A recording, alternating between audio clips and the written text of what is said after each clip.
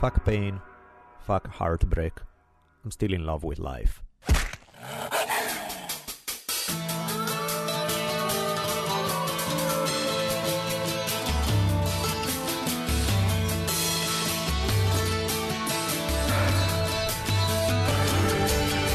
From the multicultural headquarters of the future capital of the free-thinking states of America known as Los Angeles, this is the Drunken Taoist Podcast.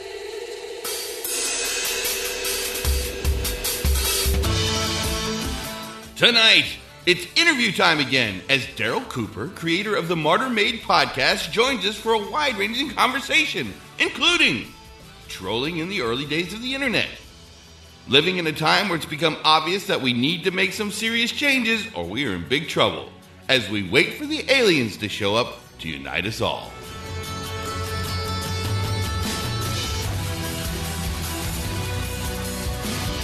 And now, asking you all to spread the words that corporations are not persons, I'm Rich Evers. And my partner in crime, the savage philosopher and middle finger of the gods, Daniele Bolelli, as we invite you to lower the lights, batten down the hatches, and prepare to open your mind. For the Drunken Taoist Podcast begins now. Welcome back, everybody. Episode 114 of the Drunken Taoist Podcast. This week, it's interview time again, and a pretty long, interesting interview. But before we get to that, here's Daniele Bolelli. Hello. Let's say a quick thank you to our sweet sponsors. We have Datsu Sara with the awesomest... Is there even a word? Awesomest? I believe it is a word. If it's not, it should be a legal word. If it should be. Most awesomest? Yeah, with the greatest hemp gear on the planet. That's true. Summer, it's travel time, so you need bags. You can't do any better than the Datsusara backpacks, travel bags, the whole deal. Did some make their way to Colorado recently? Oh, most definitely. I went on a brief Colorado trip, and Datsusara, of course, we are geared up. Like every single bag is Datsusara stuff, so much love for Datsusara. You guys must look like a climbing team or something. Nah, I think that's Team especially Datsusara's climbing team over there. Especially with savannas in her tank top with crazy muscles, but it's more like an assassination thing. There's like some strange... Making the locals nervous. Yeah, it looks... it's not ski season. What the hell are these people doing here? Yeah, that's murder central. And your Colorado, how'd you like it? I like it a lot. I find that people are pretty groovy there. I am seriously tempted. The thought of moving to not Denver, the city, but, the mountains around it is definitely in the back of my mind. And the people we hung out with were awesome, and there was good old Philip Miller and Julie Miller. They're great. I don't know, man. I really had a good time. I liked it a lot. Excellent. So, and yes, Datsusara was on with us. Among the things, of course, thank you to Onnit for sponsoring the show as well. Speaking of Onnit, one thing that came to mind both through Philip Miller as well as our former guest, I think we had him on twice, Mark Chang. Onnit has this one thing called the Massage and Mobility Kit. And basically what it is they have multiple items in the same thing. Let me take a look here. What do we got? We have a foam roller. And, there are several pieces. But basically, the key ones, the ones that I've used, are the foam roller, and then you got these kind of smaller golf size, maybe not golf, like tennis ball size balls, really hard. And what you do with the foam roller and with these smaller balls is like you use spots that are sore. You use it to you lay on it, you put your body weight, and you sort of rub up a lot of the, muscle tension. I've done it recently with a recurring backache, and it was very helpful. It was definitely... When you're doing it, sometimes you feel like torture, because you're kind of going deeper exactly where... It's sort of like getting, in that sense, a deep tissue massage, that type of feeling, but it helps. So they have, in addition to... I figure, rather than just telling you, Nate, there's a lot of stuff, check it out, I'll mention a few different things each time. Today, I want to mention the awesome... Massage and Mobility Kit, which I think is what I'm going to be getting next. Excellent. And, of course, Shore Design with the greatest t-shirts on the planet. Having said that, quick shout-out also to the sweet folks at Alpha Dynamics. I don't even remember if last time their website was up yet or not. It's going to be ready any moment. Exactly. It's up now. They put together these kits of medicinal mushrooms that are pretty awesome in terms of, they are essentially tonic herbs, right? That's kind of what's used in a lot of Chinese medicine. Increase energy, lots of mind/body benefits. You read up on them, check them out, see if it's something that you guys dig or not. I personally dig it. The website is alphadynamicshealth.com. I'll put it in the episode notes. Would be sweet. If you want to check it out, let me know what you think of it. That would be great. Having said that, let's jump into an interview with Mr. Darryl Cooper from Martyr Made podcast. That's a long one, so let's jump in it.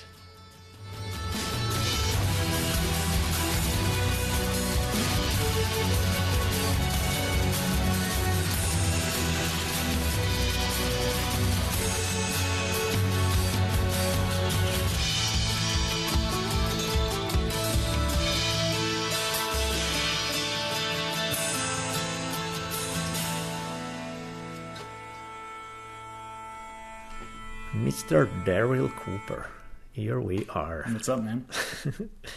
It's great having you here. I look forward to this chat. I think every single chat we've ever had, there was always that moment there about 5 minutes into it where I'm like, why are the mics not rolling? This would be perfect. We have already lost like about 27 different epic podcasts that were in spoken word but never captured by a microphone. So let's fix it today. All right. For those of you guys who haven't done so already, plan on dedicating 30 hours of your life to, can you please say the name of your podcast? Martyr Made. Thank you. I absolutely cannot pronounce it. Not that I can pronounce everything else much better, but still. This is a podcast that if you haven't checked out, absolutely epic. Really, really amazing quality. So far, it has been all about the genesis of the Israeli-Palestinian conflict. Kind of like the time frame is, 1900 to 1948? Roughly, yeah. I guess it starts in 1881, but really gets underway around 1897, and then it takes it up to the 1948 establishment of the State of Israel. Right. For a moment there, I think not just me, a few people were thinking that was the podcast. That's all you were ever going to do. That was because you are going to such depth in it that he's going to go like this for 12 years talking about this subject. Yeah, when I started it, I thought it was going to be one episode just to kind of roll through a summary of the story and kind of let people in on it. And this is a bad habit I've got, even just when we're having our conversations, like, I'll end up running on for a long time because you say one thing and then you realize that doesn't make any sense unless you add this other thing in, and then you have to also know these other things.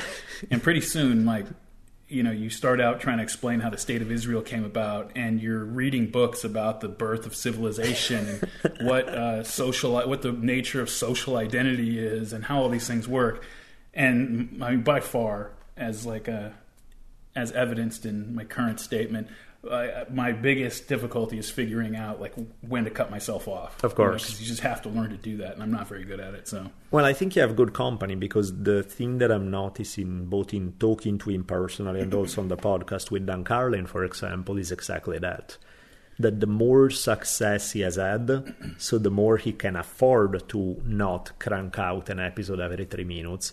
The more what you are talking about, that need to cut yourself off, is disappearing, because he feels increased pressure to do, how can I possibly tackle this subject unless I've read every single line that anybody has ever written on this topic. Yeah, and it's especially important when you, as an amateur podcaster, decide on probably the most politically explosive topic imaginable for your very first series, because you're very aware of the fact that this is a very emotionally charged subject, and if you're wrong about anything, there are going to be people out there on both sides who let you know about it very quickly in not particularly polite terms. Right. Probably. So you get obsessive. You I've got to be sure about this, and maybe something is my interpretation, and I can own that on a given spot. But I better be ready to stand and defend it. Yep. Because there are people out there who study this stuff very carefully and have a supreme emotional attachment to a certain interpretation, and you got to be ready to meet those people on their own grounds. Totally. I mean, if you're doing a series on the mystery of the collapse of the Bronze Age, right, nobody has an emotional attachment to it. Right. It can be somebody's a little more well-read than others, but nobody gets riled up. The people who are obsessed with that, we stick them in universities and kind of keep them away from other people. Exactly. Nobody's gonna freak about that. If you're talking about the Israeli-Palestinian conflict, people freak before you even begin, because there's where you stand. Are you one of my friends or are you one of my enemies? Absolutely, that kind of thing. And that's how you can tell that this is it's a living political topic. Right? Oh yeah. And it's very interesting because you said something about like the Bronze Age. You could the series that we're working on together right now about the Spanish conquest of Mexico. If you were just talking about the collapse of you can talk about the collapse of the Maya. Sure. No problem. Yep. And you can speculate about that all you want. But the Aztecs, there's still a thread of political connection, taking that up to the present era. And so it's a very sensitive topic. You got to be careful about how you say certain things. In fact, I'm actually, because right now as we're recording, I'm only one episode into History on Fire in the 4-part series on the Spaniards versus Aztecs clash, and you are about to be one episode in, because I think in a couple of days from now, which will be about a month in the past for you guys, you'll have a companion. Well, it's not really, I mean, what we're doing essentially is I'm doing this 4-part series for History on Fire about the clash between Spaniards and Aztecs and that whole history, and I'm just kind of doing the more straight up narrative. Why don't you tell people what you are doing associated with that? Yeah, so I've been fascinated with the Aztecs and the conquest stories, but really of the Mesoamericans themselves for a long time. And, the Mesoamericans and the Inca are two peoples in a pretty unique historical situation, because neither of them were really impacted upon by other civilizations as they were developing, at least as far as we can tell, right? So, even today, there's no road that goes from like where you would be in Mexico City down into Peru. There's jungle and mountains. I mean, it's not happening. And the Aztecs and the Inca weren't interacting with each other all the time and stuff like that. So you have a culture that is developing up into a high society without all these sort of interactions and the syncretism that comes from that, and the opposition, and the sense of oppositional identity that comes with that. And so you get to see a civilization form in a completely unique way. Right. And so if we were talking about something like them in a vacuum, or somebody that there wasn't that direct line to, it would be a lot different. But I don't know if you've probably at least run into people who are emotionally invested in you getting the story right. Totally. Well, I mean, even this one, which I didn't think it would be, I've already got an email of people who are either clearly on a very pro-Spanish side, they have kind of this Spanish nationalism thing of like, oh, come on, we are good guys, versus the hardcore Mexica, that kind of identity with that sense of the damn Spanish invaders. And so you're like, okay, I'm getting that they are it's not dangerous ground like Israeli-Palestinian, but it's dangerous ground.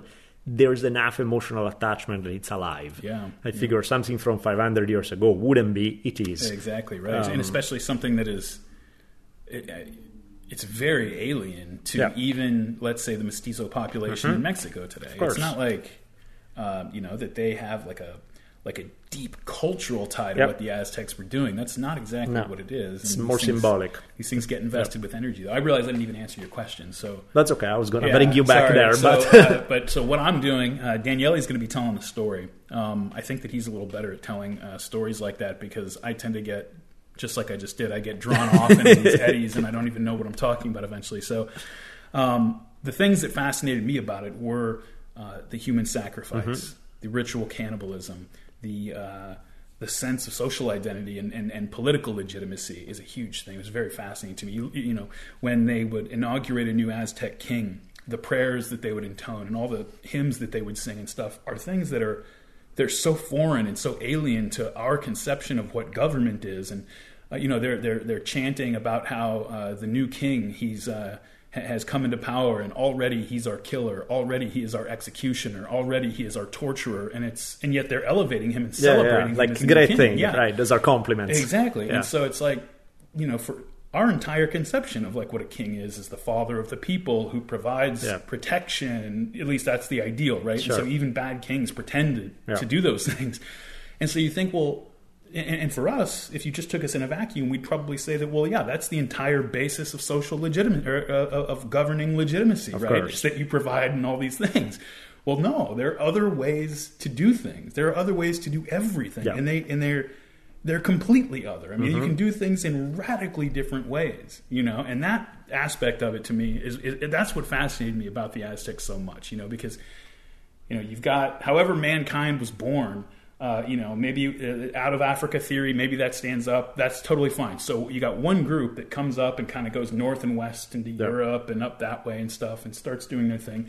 One group starts to go out east and they drop some people off in India. They drop some people off in China. They start making their way across some islands and going north. Eventually, they make it over into the Americas. And then eventually, those ones that went north and west came across that ocean and, you know, you've got one of the most profound and dramatic confrontations in human history. I mean, this is like Jesus standing before Pilate type thing, where it's a confrontation of two different types of human being, you know? And pretty much, I mean, you can never say never again because who knows what the future holds, but from where it stands right now, it looks like never again. You're going to have a separation that lasts 10 or 20,000 years or maybe even longer. And then suddenly called the descendants of the people who may have said hello to one another 30,000 years ago run into each other again. Yeah. It's, unless you explore deep space, that's just not happening here. It's, So that's and so you're exploring the more cultural side of it all in these episodes, right? Yeah, I want to talk about, you know, I was actually thinking to myself, because when we first started talking about it, I mentioned that I was going to do a series on the Spanish and the Aztecs, and you said, oh, I'm going to do I was planning on doing something about that as well. And immediately I was like, oh, that's perfect. Let's do this, because I don't really want to tell the story. Like, telling the story is my excuse. Right. To get sort into of the other speculate stuff. about human sacrifice and everything. So this is perfect. And so I don't know if at first it was going to be that I'd have a companion episode for each of yours, and they'd kind of be released in unison. So I'm going to release the first one here in unison with yours, but I think this might end up being it might end up being a lot more than 4 episodes. Sure. I might end up having something that really is only 20 minutes, and I just have to share it with everybody, but it doesn't fit into one of my other episodes, and maybe I'll put that out. And so why not? As for the 4 months or so that you're working on this, I'm just going to keep doing what I've been doing for a while. I'm reading about all the things related to the stuff I find interesting about it, and just throwing it out there for people. So. Right. That sounds fun. That sounds awesome. What about, I guess, back to the stuff you have done so far, so the Israeli-Palestinian conflict. That was, 6 episodes? I forgot. It was 6 episodes total, 6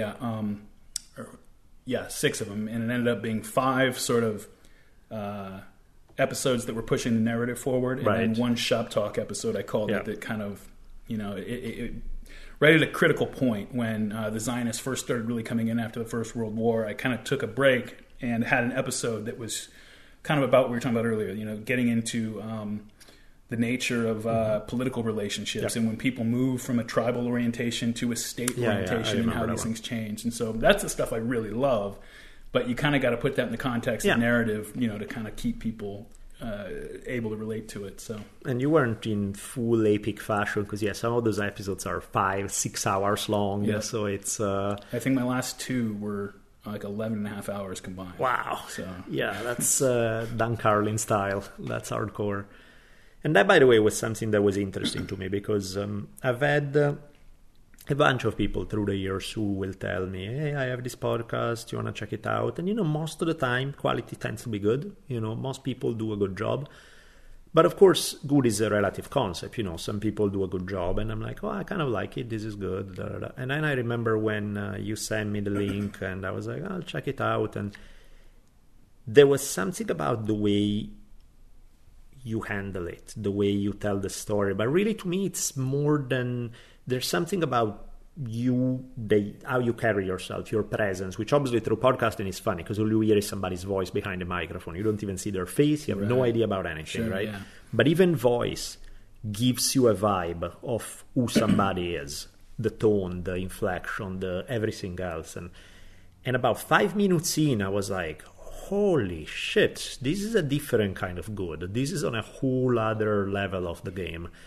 And I started listening, and the more I listened, the more I was thinking, this is just straight up Dan Carlin kind of game, both the degree of nuance, your ability to look at things from one side and then the other, your ability to...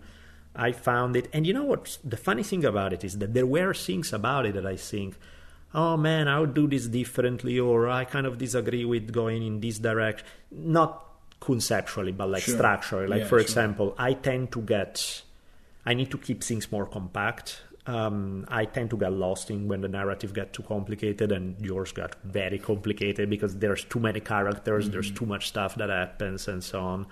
So sometimes I'm like, man, I wish it was pack it simpler, make it more of a straight line, or let's go more...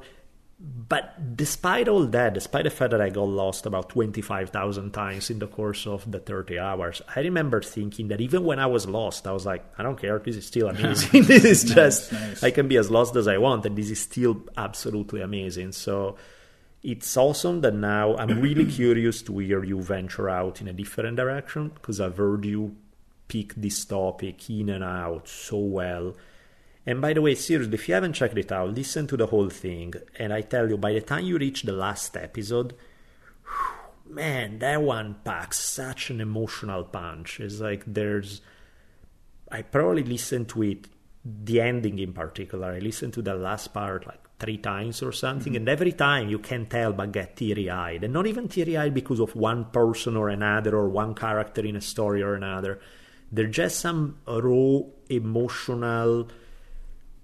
I don't even know how to put it into words. It's something about what it means to be human, what it means tragedy. To be it's about tragedy, it's about how the world can be an amazing place, how we fuck it up and it sometimes is not, and how the potential is still there, what can be done in the light of so much darkness to make it good, and what is to rediscover some humanity. Yeah, and the tragic aspect of that story is what really... And when I say tragedy, I don't mean like that something terrible happens, or that even though something terrible does happen. I mean it in a real kind of classical sense of tragedy, right? Where a tragedy is a situation, whether you're talking classical or Shakespearean, where the people are not necessarily...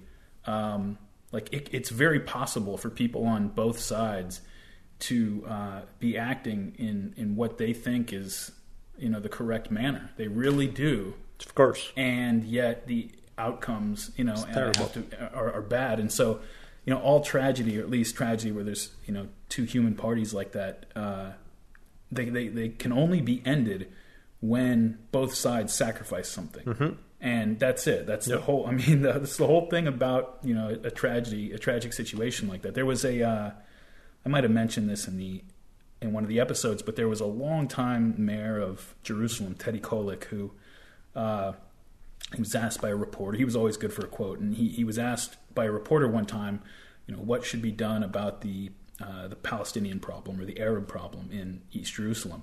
And he looked at the reporter and he said, after all this time, you're still going to ask me that question. He said, we don't have a problem. We don't have an Arab problem. We have a condition.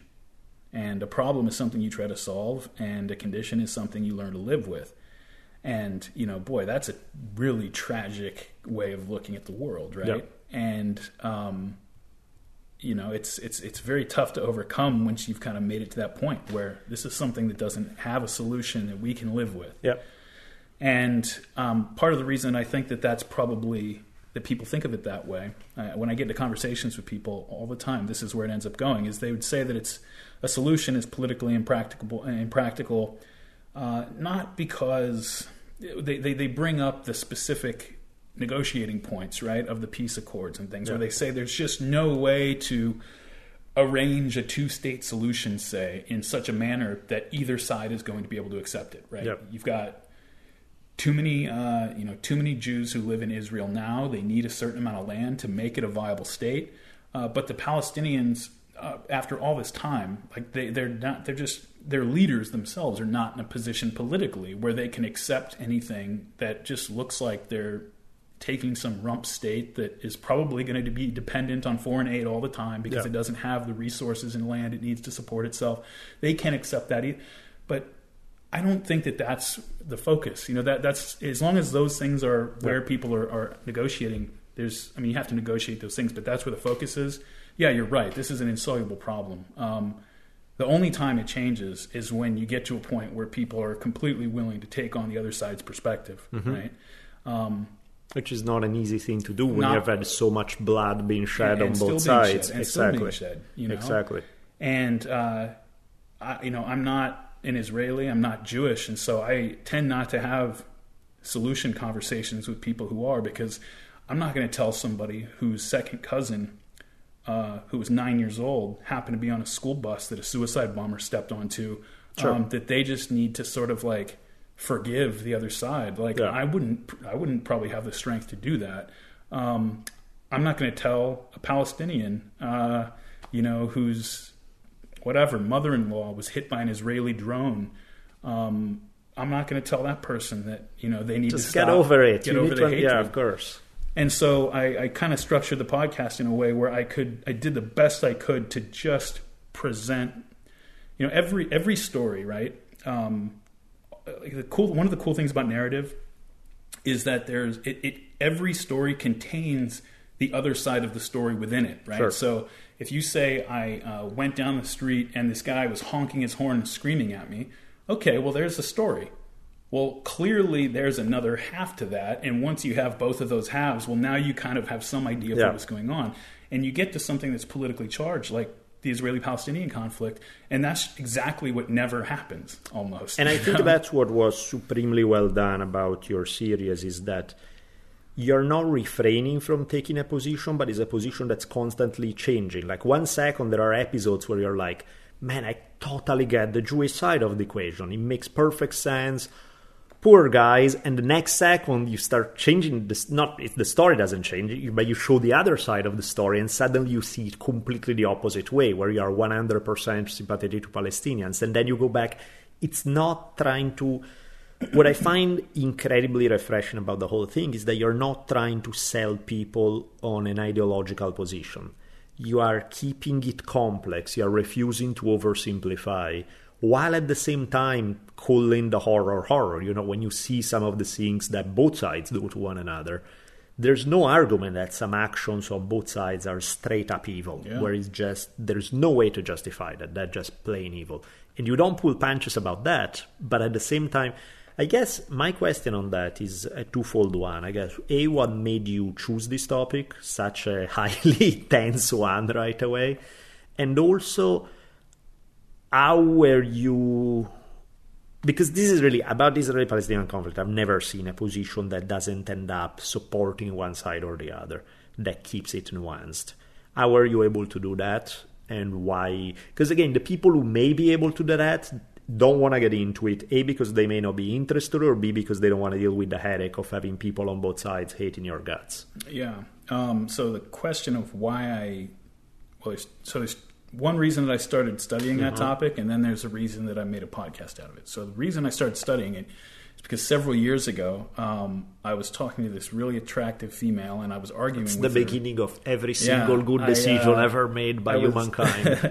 And I was arguing with her about the Israeli-Palestinian conflict, which I had read a little bit about, but I had read, I had the basic American pop culture understanding of it, right? And, somebody who had some idea of Middle East history, so maybe a little bit above that, but as far as the real deep details, I was kind of arguing with somebody that I was in over my head with, sure. Right? And so she kind of beats me over the head a little bit, because she's pulling these things, and she was full on the Palestinian side. So I'm not saying she was not, even-minded about it, but she had more information than I did, though. Sure. And so she's throwing things out there at me about the early history and about what the Zionists did and stuff that I had never heard. Yeah. And I'm like, that can't be true. Like, I would have heard that. Of course. For sure I would have known about this. There's no way. And so I go and I find a book and I read it, and I'm completely blown away. And so I have that natural swinging thing where I'm like, oh my gosh, like everything that I've read about this in the past has been completely bullshit. And now I see how things really are. But then I kept reading. I'm like, okay, no, that's not exactly true either.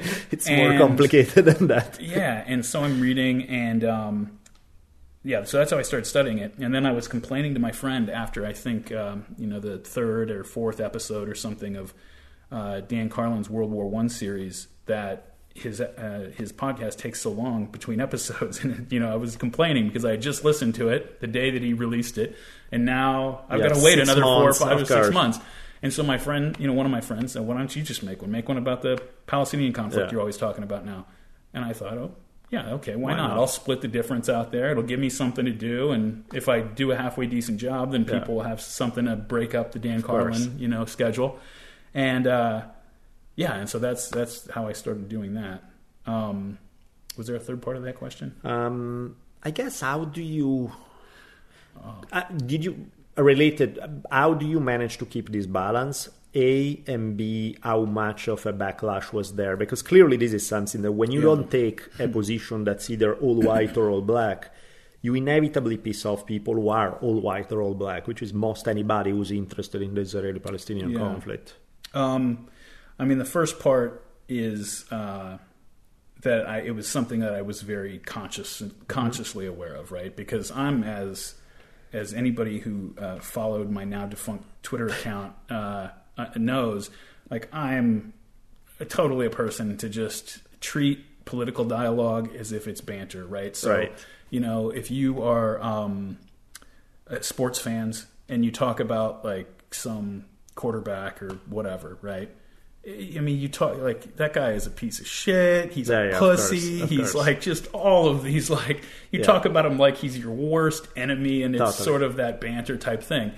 Well, and I totally do that. I do it with politics. Somebody's on the other side of a political debate. That person's an idiot, and just all those type of things. Like it's just whatever you want to say, locker room type talk. And so I'm even when I'm completely aware of the fact that when I'm doing that, it's bad for dialogue, and it's probably bad for my own image now that I guess I have one, and that type of stuff. It's just a compulsive type thing, and I'm completely vulnerable to like. I totally want to explore that later, so we'll go into that. I'm sure we talk about that, and so I carried that at least moderate level of self-awareness into creating the podcast, and I just decided I'm absolutely going to do my best. Because I don't really think that way. It's like a lot of stuff, right? It's like in my heart of hearts, like I don't think that there's probably a story out there. The Spanish Aztecs. Sure. Okay. There are certain situations where people are just evil or whatever. But like if you're talking about an issue that has not been settled on and resolved, right? If people are still arguing about this forever, then there's definitely two sides to the story because people over time tend to become sensitive to the fact that they are probably the bad guy in a situation. And people don't want to be that. Course. They don't want to think of themselves that way. And so over decades, if one side is clearly wrong, just in every way, I think they eventually, generally speaking, will get worn down and kind of have to make some sort of moral compromise there. And this is something that has absolutely not happened with this at all. And so I went into it thinking like, okay, I'm really going to take this extremely seriously, and I'm going to take the things that both sides say extremely seriously. I'm going to assume that they mean what they say and that they meant what they said back then. I'm going to take them seriously and on their own terms, and then try to take both of those sides and put it together into a story. And that is what ends up happening. Is what you said. Is you listen for a minute, and you're like, oh, the poor Jews in Ukraine, like how could they? And then you say, well, of course, how dare the Arabs like tell them that you can't move down here and things are so bad. But then you get down there and you're like, oh, but the poor Arabs, of course. And how could the Jews do this? Exactly. And then it's like, well, wait, no, Arabs, that's not what you're supposed to do. Don't do that until you get to the end of it, and it's just this cycle of escalating violence that turns into a complete nightmare. And to me, like, and you probably could tell that like the arc. Each episode had its kind of theme and arc, but then the overall arc was basically one of how a movement, an ideology that started off so idealistically. It started off as something that it started with stars in its eyes. It was really about like a people who wanted to reclaim themselves as a nation and just all of these lofty like ideals and stuff that by the end of it, after it's run into the realities of the world and what that means to actually, this is the thing about history, is like, it's great that you want to build the United States of America. That's wonderful. You've got a constitution that's like an achievement in human history. You've got all of these things that we've done that are, in a grand historical sense, are going to be remembered 1,000 years from now. But to make that happen, right. It was a complete nightmare for a huge number of people. And, that's the veil of tears that we've got to negotiate, of course. In our individual lives too, in our individual lives. Like, I think most people see themselves as trying to do their best and generally as helpful to others and all those kind of things. And then you run into the fact that person today is annoying you. It's a small scale version of it, but then how are those ideals going to hold up? And we've got to ask ourselves that question as individuals and as societies every day. And now, in that sense, people are constantly pushing each other buttons, making it worse, because it's kind of like, to me, in some way, the Israeli-Palestinian situation is like the ultimate failure in human intelligence. Because when you boil down to it, Arabs clearly had some legitimate claims. Jewish people had clearly some legitimate claims. And it's like, okay, this does not have to be a kill each other kind of situation. How can we find out a solution that works for the greatest number of people? And we don't. Then the exact opposite happens. And exactly what you're saying is that then one thing leads to another, making it a lot harder to find that initial compromise. Yeah. And the further down the road you go, the more compromise, like, good luck. I remember seeing these, I was living in Long Beach, and there was this landlady who was really, really racist, right? She didn't think she was racist, but everything that came out of her mouth was really... Yeah, sure. And she was really not a big fan of black people. And she would come out with all these super racist things. She only had one black tenant, sweet old lady who eventually later on died.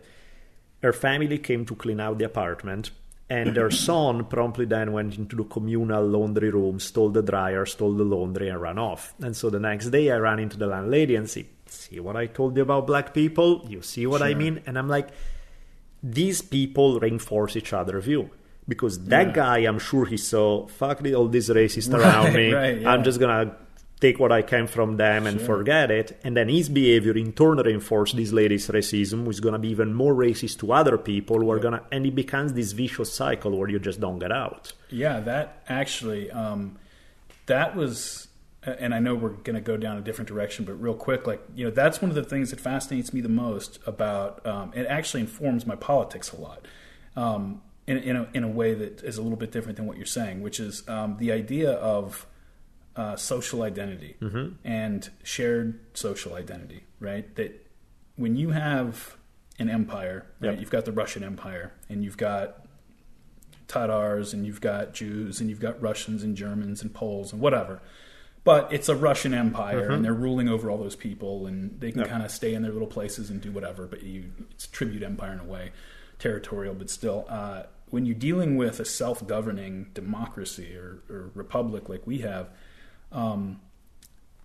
there's a reason that democracy in the modern sense, republicanism in the modern sense, came about in the age of nationalism, right? Once people started to feel like a sense of brotherhood with one another, well, now you can actually have conversations and govern yourselves, because it's not going to be about what this one subgroup can get out of the whole, right? Which then immediately has a cascading effect where everybody else says, well, which subgroups am I a part of? I better act as a team as well, otherwise I'm going to get swamped. And then you start balkanizing. And, so what you're saying about that type of thing reinforcing, once you get into that point where groups start sniping at each other, I mean, this is why I deleted my Twitter account, because, one of the problems with Twitter, it's not a problem, it's just how it works. And this, I guess this is a sort of a small scale version of how it works in life as well, is eventually you start to attract a group of people around you.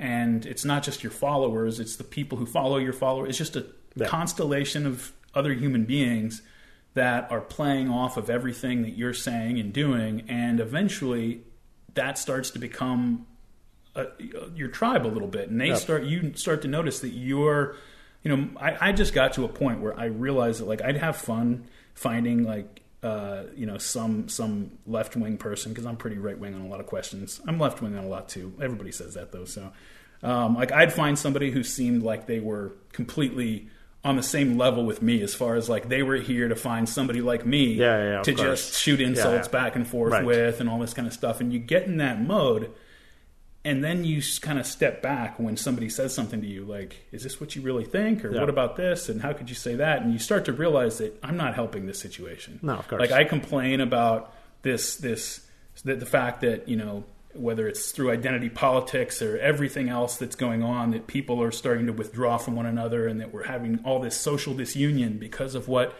you know, these other people, according to me, are pushing. And I do believe that's the case to a degree. But then I have to look at it and say, well, I'm not helping the situation. I'm making the situation worse. Sure. And that's, you know, I think a lot of people out there who are around my age, I'm 35, have a sort of a similar experience with this, where like the days where I learned how to use the internet, like really kind of learn the culture and develop my own online habits and stuff, was like late 90s, early 2000s message board culture. And specifically it was like MMA message boards. Like I was on SureDog and the OG and stuff like in the old school days, right? If anybody listens, there's probably people who were on with me back then, you know, in some of those who know who I am. So, it was so nasty. I mean, it was just like, it was, if you took like a Marine platoon and put it in a high school locker room and then just gave them all steroids and amphetamines. Right. That's what the culture was like. I mean, there was nothing that was off. It was like 4chan today. Like that was the internet back then. And so we all kind of learned that like you can just launch nuclear missiles about anything. It doesn't matter what it is. Like you can be a Nazi today and you can be a communist tomorrow if it suits your troll or whatever. And then the internet goes completely mainstream. Everybody gets a phone in their pocket, and you know, you've got 7-year-olds like reading Twitter that you're on and stuff, and like you've got, you know, somebody's grandmother and a millennial generation now that is a very different culture than my generation in a lot of ways. You know, more sensitive to certain things and who were never around back when the internet was like that. So. The mainstream society moves onto the internet and they find us degenerates on there just acting like insane people. And I think our society has kind of not we haven't processed that yet. No. You know, people move onto the internet and they're like, oh my God, everybody's a hidden racist Nazi and there's this. And it's like, well, no, it's always been like that. None of those people really, you know what I mean? But the problem does become, it's like, well, no, some people do take it seriously. Oh yeah, of course. And well, because that's the problem too, is that it's hard to separate. It is. Because some people are not trolling. Some people are exactly what somebody else would be the parody of that. No, they are that thing. Right. So, on that topic of communication, both online and otherwise, let's talk about trolling. Let's play. My favorite topic. Exactly. So do explain, because there are lots of poor souls out there who are scratching their heads going, what the hell just happened? I started listening to this guy. He's like the most sophisticated, nuanced thinker on the planet. He's so brilliant. He's so smart. And then I just checked out his Facebook and Twitter. What just happened there? Because your online persona didn't exactly match your podcasting persona. So do tell, I guess. Let's just get the ball rolling there. This is going to be more than a one. Well, there's two sides to it, I would say, or at least two aspects, right? Yeah. I mean, the first one is I was the kid in high school who mooned the teacher, right? I was a class clown. I like to get a rise out of people, like that type of stuff. The other part of it is coming up on the internet in a culture where it was just trying to be as shocking as possible, even if you're making a point that you do agree with. Right. You know, because that's what a good troll does. A good troll doesn't come into some place and say, I don't know, just try to make some argument that they don't believe in or anything like that. That's no fun. That's just silly. And then you realize somebody's doing that and you're like, oh, get out of here. That's not fun. Like a real artist, and I do consider myself an artist when it comes to trolling, is you have to make a point that you can defend with passion, that you do agree with, but you have to put it in a way that is so abrasive, or make the case for a reason, you know, that is not necessarily the one that led you to believe it in the first place. You know, do it in a way that's how you get a rise out of people, right? And everybody who's been on the internet for a long time knows that. But the other side of it is that it does go to that tribalism that you're talking about a little bit. And it's the reason that I've really cut myself off of social media and kind of, I think, and to a large degree, like I'll probably just, eventually I'll get back on Twitter and I'll use it for the podcast and stuff. But what you start to realize is that, it's not as if, like, let's say you have a bunch of people with a certain ideology following you. And so, you start, like, when they say that starts to rub off on you, it's not so much, like, they're right, it does do that. It's not so much that, like, you start to think like them. It's not really what it is, because if somebody asks you a question and you'll give an answer and it's like about how you really feel about some topic, and you'll find that you're still kind of on the track that you were on before and you're moving along. But what it does is it affects your behavior, and it affects your online in this case, like your persona there, right? Because you play roles online. You do that all the time. Like, there's a lot of people who have Facebook groups. Sure. And in each Facebook group, they have like a certain character, and they're all related and they're all tied back. And not everybody does this, but a lot of people do. Trolls do, for sure. And you start to realize that, or what it ends up doing is it starts to define your online in-group. And that's when you start to get into real trouble if you start to let that happen, I think, where you don't have to like necessarily agree with everything that some people are saying, but if as the weather is moving across the ocean of Twitter or something like that, you find yourself siding with certain people just kind of naturally in arguments, because maybe for a completely different reason you agree with something in this particular debate, that you identify the other, the people who are on the other side of something, that these lines start to break down, and you have to start to look around and be like, is this really like the direction that I'm trying to go? Even though it's not affecting my inner world, my inner life. You can't, at a certain point that becomes an excuse, of course. Because you have to look at it and say, you don't go into the bathroom with the lights off and write little messages to yourself and flush them down the toilet. You could, if you just want to go express yourself, you could do that. Yeah. When you're communicating with other people, you're doing that to affect their perspective, to change their mind, to make them feel something, and you have to take responsibility for that eventually. And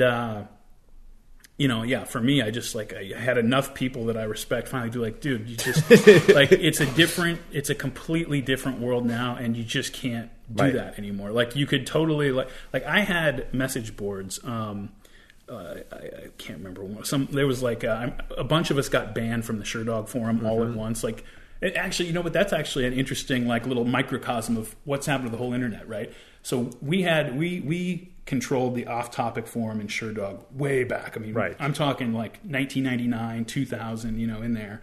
And this is a mixed martial arts forum, and it was really the biggest one with that and a few others. But and we were in there, and it was the Wild West. I mean, if you were to take the stuff that we would say and the things we would do in there and show, all of us would be fired today. It doesn't matter that it was 18 years ago. It was just a complete nightmare because it was a one-upsmanship that took place, right?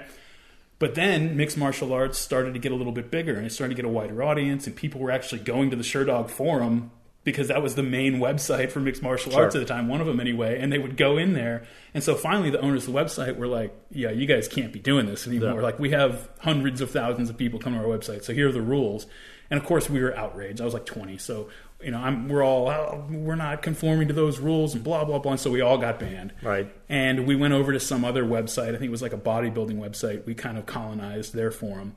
And I was a 100% like legitimately like literal fascist in there. And so like I would go like, I was like 20 years old. And so like I would go look up, I didn't know anything about fascism, like as far as the doctrine went. So I would go look it up and sort of learn some of it so that I could play the character, right? And it was so much fun. And everybody there, I mean, most of the people there had come over with me from before. They knew who I was, and like, and everybody else eventually knew, but they still went along with it.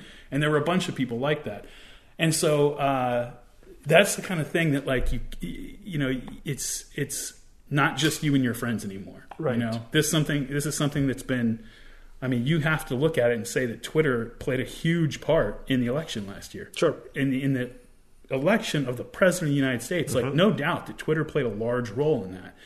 And when you start to think about things like that, you know, and you look and you say, well, I've got a few thousand followers now, which doesn't sound like a lot, but, you know, some of those followers have 250,000 followers, right. you know? Of course. And it's like, you know, it's a different world where you have to take more responsibility for the things that you put out there now.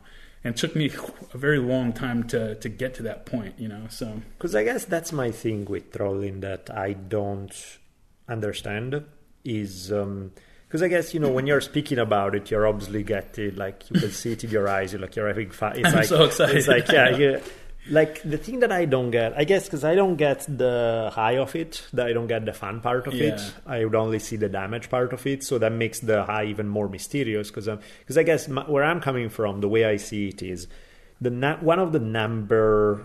Well, by definition, there is no one of the number ones. There is one number one. But one of the big problems that we deal with as human beings is bad communication, is the fact that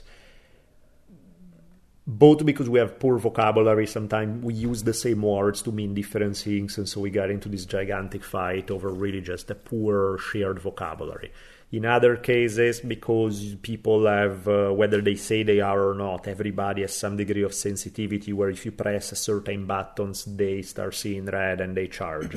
Whether, you know, there are about 10,000 different reasons why human communication is a minefield. And it's very easy that unless you play it very delicately, it's very easy to fuck things up. Yeah. By fuck things up, I mean exactly what you were saying earlier about what's the purpose of it all. Ultimately, you want to create something better. You want to make sure that life is good. You want to make sure that either you learn something from the other person or they pick up something from you. But basically, you have a better way of living available to human beings. You have a greater degree of happiness. You have that kind of shit, right? The stuff that we all want.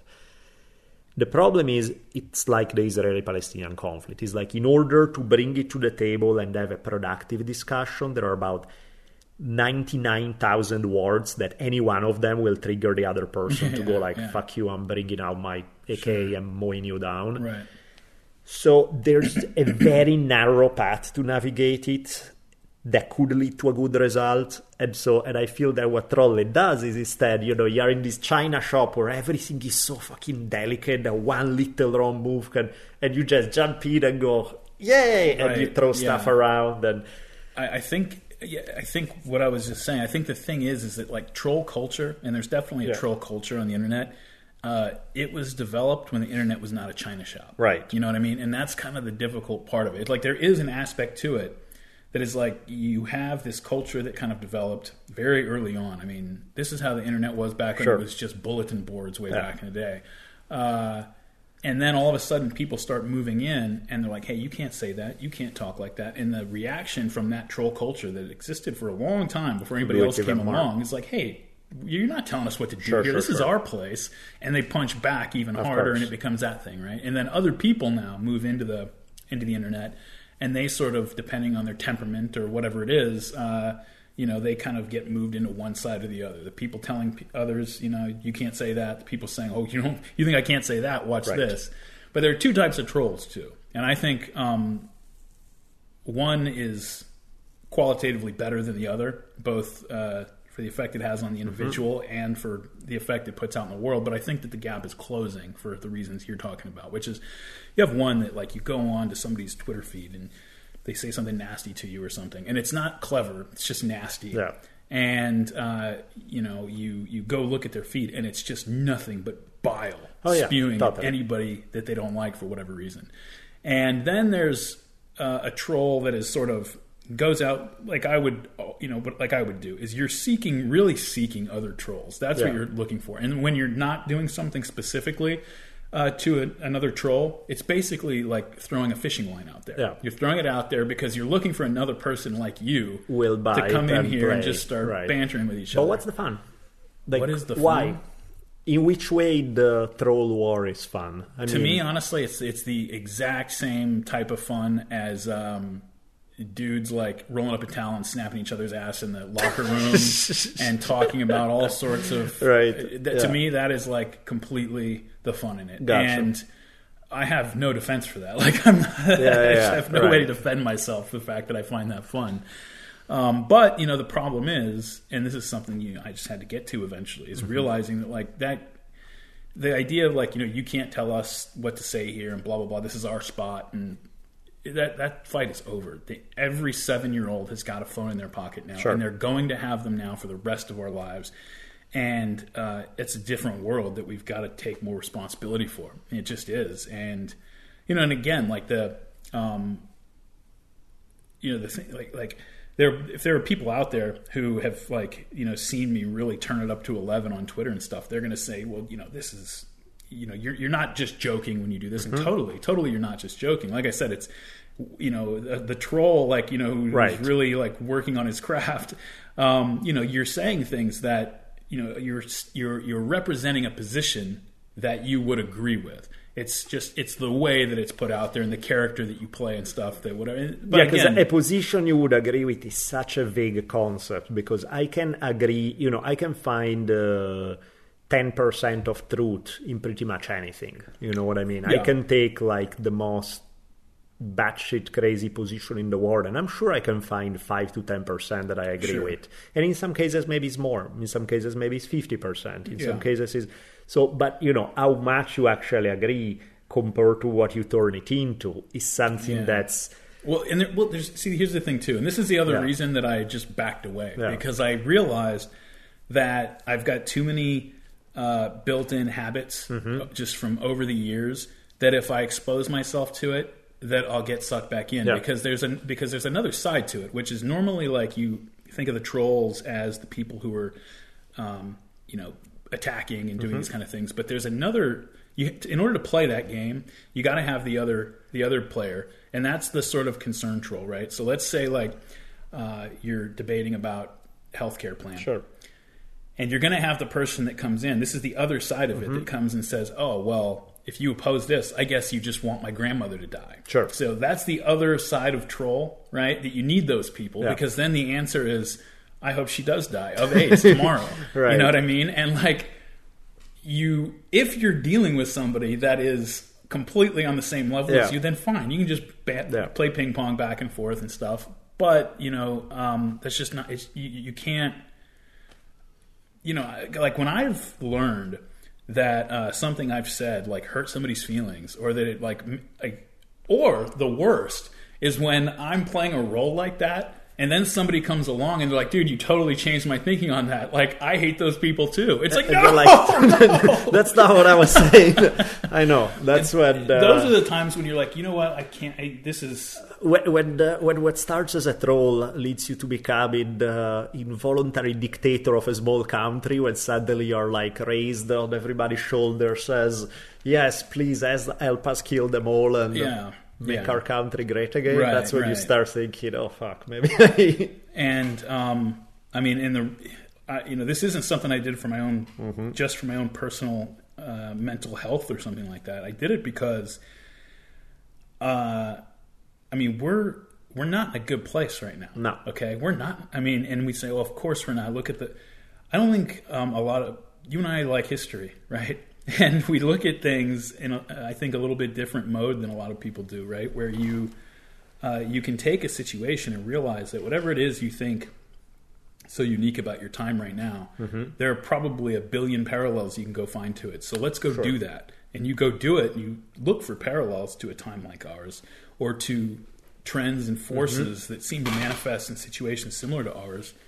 And then you look down the road of where that leads, and you realize that we need to make some serious changes, or we're going to be in really big trouble. For example, what parallels with the past do you see, and where did those situations lead to? I mean, I would say the two most obvious ones, and neither of them are encouraging, right? Oh, okay. Well, we first have to define like which aspect of things are we talking about, right?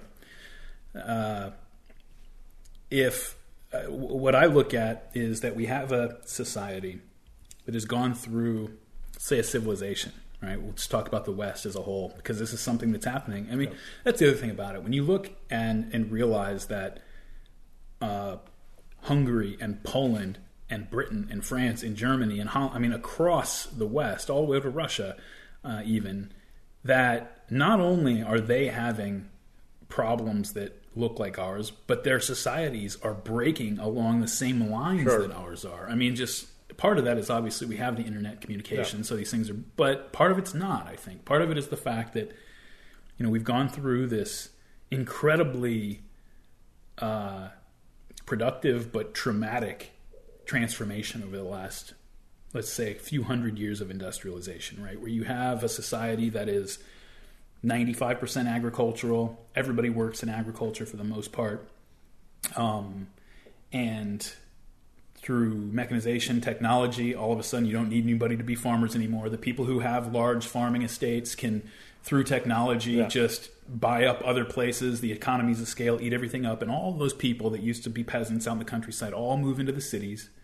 And they're working in the factories now that are going up and that type of thing, right? And so they're all these people who lived in villages and in agrarian lives that were very traditional, very close to the earth.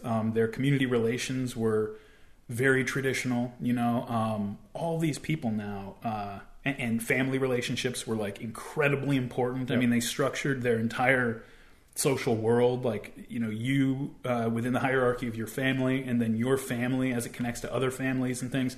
And now all these people, all those families who maybe had ancient rivalries and feuds and, you know, alliances and stuff, now they're all living on the same floor of the apartment block, you know, on such and such street. And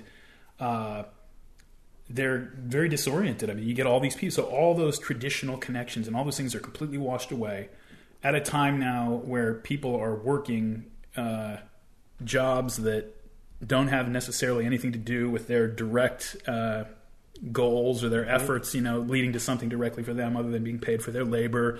Very alienating, you know, for a lot of people. It's just a different type of life and a different type of mentality that you know, you grow in a city as opposed to somebody who lived a traditional life, right? Meanwhile, everybody becomes literate, and you start to get like different types of social movements now, and these type of things. And we're kind of at the far end of that, where we had these ideological wars in the 20th century. One of those, you know, in 1989 to 91, won decisively, and it was ours. And now we're kind of at this point where it's like, okay, we won. So what did we win? And people are kind of in that weird spot with that right now, right? You got a lot of alienated people out there. You look at, this is crazy to me that for decades, car accidents have been the number one cause of non-natural death for males. Now it's suicide. Number 3 is overdose from opiate addiction. It's expected to be number 2 over the next couple of years. Alcohol overdose is like number 7. So like your 3 of your top 7 modes of non-natural death for men are things that are basically the same thing. They're all just killing themselves, right? And these are things that we don't spend nearly enough time discussing. If we do, it's like kind of in an abstract way. We're not actually looking and saying, okay, we've got a serious crisis here. Oh, because by the way, one of the ways that these people are not killing themselves is they're getting involved in, you know, extremist movements. I mean, you know, you have these things like you listen to the guys over on the alt-right, this whole thing that's come up over the last year and a half or whatever. And, you know, I've had conversations with a lot of these guys, and I've had a lot of people, actually, I've had 2 specifically who had hit me up saying, hey, like, I know that you're somebody who you agree with enough of the right-wing ideology to understand what's being said. You understand their arguments. You understand their point. Sure. And yet you're not one of them. I'm being pulled in that direction right now. This is how I'm feeling. Like, talk me out of this, because I don't want to go. I've had that happen twice, and I talked both those people out of going in that direction. Wait, what is that they wanted exactly? They were like, they basically were feeling themselves getting more and more sucked into like the sort of white nationalist side of the alt-right. Yeah. And they were like, you know, because I interact with those guys for the same reason that, like, I'll interact with anybody. Of course. You know what I mean? Like, Sure. I'll go talk to a prisoner in prison. Like, we're democracy. Yeah. You know, you got to have dialogue between different groups of people, or you're going to have serious problems. Sure. I mean, a huge reason Hillary Clinton lost the election last year was that deplorables comment. Not because, like, the people who she was calling that were going to vote for her anyway, Sure. but because it puts out the message that I'm not even talking to half of you. Of course. That's a huge problem in democracy, and as people get more and more alienated from the overall system and from one another, Yeah. you start to pull that way. So 2 guys who had specifically like written me saying like, I know you understand their point. Yeah. Because I'm feeling myself like So they were telling you, talk me out of Talk it, me out because of I'm it. becoming Yeah. like super hardcore. Right. Yeah. And so I've interacted with enough of those guys that what you see, I mean, almost down the line is you have people who were alienated. I don't want to say like losers, but people, because they weren't all losers, but they were people who dissatisfied, alienated people who didn't feel like a sense of connection with community or any of these other things, who were looking for something to latch onto. And that's used as a criticism for groups like that. You got to be very careful with that. I mean, that's the same reason why people join gangs. That's the same Start people why doing drugs. That's Absolutely. the same reason why people go to church. To be honest, Yeah. it's the same mechanism. Is you need an identity, you need a community, you need people around you say they understand your values. Yeah. You need all that kind of stuff. And the crazy thing about it too is there's no question about it that a lot of those guys are improved by their experience. Like, Right. It's one of those things that like now that you do have a purpose, you've got something structuring your world a little bit because there's an us and them, whatever it is, it's pathological. Yeah. But if you don't have any purpose at all, getting one will help you at first. But it's right. That's after the you problem. get to Totally. that initial bump. It's like the first time you do a drug. It's great, and then like after you've been doing it for a few years, like okay, well, now there's costs.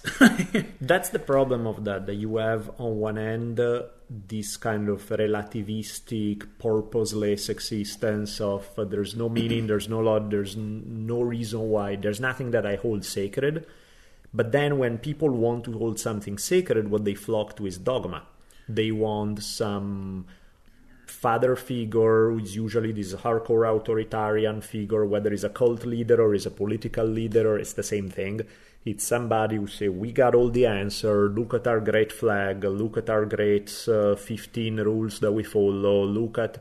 And basically a ready-made identity that you can buy into, that you feel safe. You don't have to think so damn hard about life anymore because we have all the answers. We tell you what the bad guys are, why everything doesn't work in the world is because of those guys, why everything, how we can make it good. There's this utopian aspect of a lot of fundamentalists and totalitarian ideologies. Honestly, that's the part that this is a good way to tell, to identify something like that when you see it, is most of them don't get real specific about what things are going to look like after it's over. They say this is bad and that's bad and whatever, and then they just sort of leave it at like, once we don't have to deal with that, everything will be great. Once we get rid of capitalism, the workers will be, it's kind of whether. And the funny thing is that to me they're all the same. Whether we're talking about some kind of communist utopia, whether you're talking about a Christian fundamentalist, a Muslim fundamentalist, a Nazi, they're obviously very different. But deep down, the mechanisms are the same. It's still They're playing on the same psychology. Completely. For sure. They play on the same psychology. They are equally totalitarian in nature. They are equally with a black and white view of the world. Once we get rid of that problem, once we get rid of the bad guys, it's all going to be great. It's obvious the appeal that it has on human beings, because when you think about it, it's funny. We, especially with the degree of information we have now, we are supposed to know better than thinking in black and white terms. And yet, why is it so damn appealing if we're supposed to be better? I think the reason is because we reinforce it in each other, right? Sure. So you take something like, take like the emergent far right. They're going to be the ones that everybody's most familiar with right now. And, those guys are going to, put it like this. Like there's very, very solid research and research that is more or less uncontested from very progressive sociologists, like Robert Putnam is like one of the ones that's most famous. He wrote Bowling Alone and some other books that have to do with how societies, how civil society, let's say, your civic organizations and your schools and your churches and all the ways that people organize themselves and affiliate with one another other than the state, right? That civil society. That when a certain level of diversity is reached, or multiculturalism especially is reached in a community, that starts to break down. That people withdraw from one another, that it's not just that groups pull away from one another, but within groups, people tend to isolate from one another, and all of these type of things. And when you look at our society and you say, this used to be like a more united, cohesive society, and now we clearly have a problem with individual alienation and stuff, they can look at something like that and say, yeah, that's true, because there's stuff out there. And that's always the thing, is there's, it's when you take a problem like that and you go out and you, and this is just one example, I'm not putting it all on one side or the other, but you go and you start talking about that on Twitter. And I can tell you, because I've been in this situation where I am 100% talking about solid research that is from a Harvard sociologist named Robert, and immediately people just deluge me with racist and blah, blah, blah, and all this stuff. And so then the other side says, okay, well, why would they respond that way? Maybe they are my enemy. And those other people, I mean, they're doing it for the same reason you're doing it. Right? And now you're both doing it for the same reason you're both doing it. And back it becomes to the circle. Israeli-Palestinian version of life, right? Where it's one reinforces the other. I think in some way, I'm not even entirely sure that there was a time when there was so much more. I mean, no, there probably was, but not recently and not in the United States, that there was a more homogeneous vibe. Because even if you look at, for example, go back to before there even was a United States, look at like mid 1700s even, okay, before the American Revolution and all of that.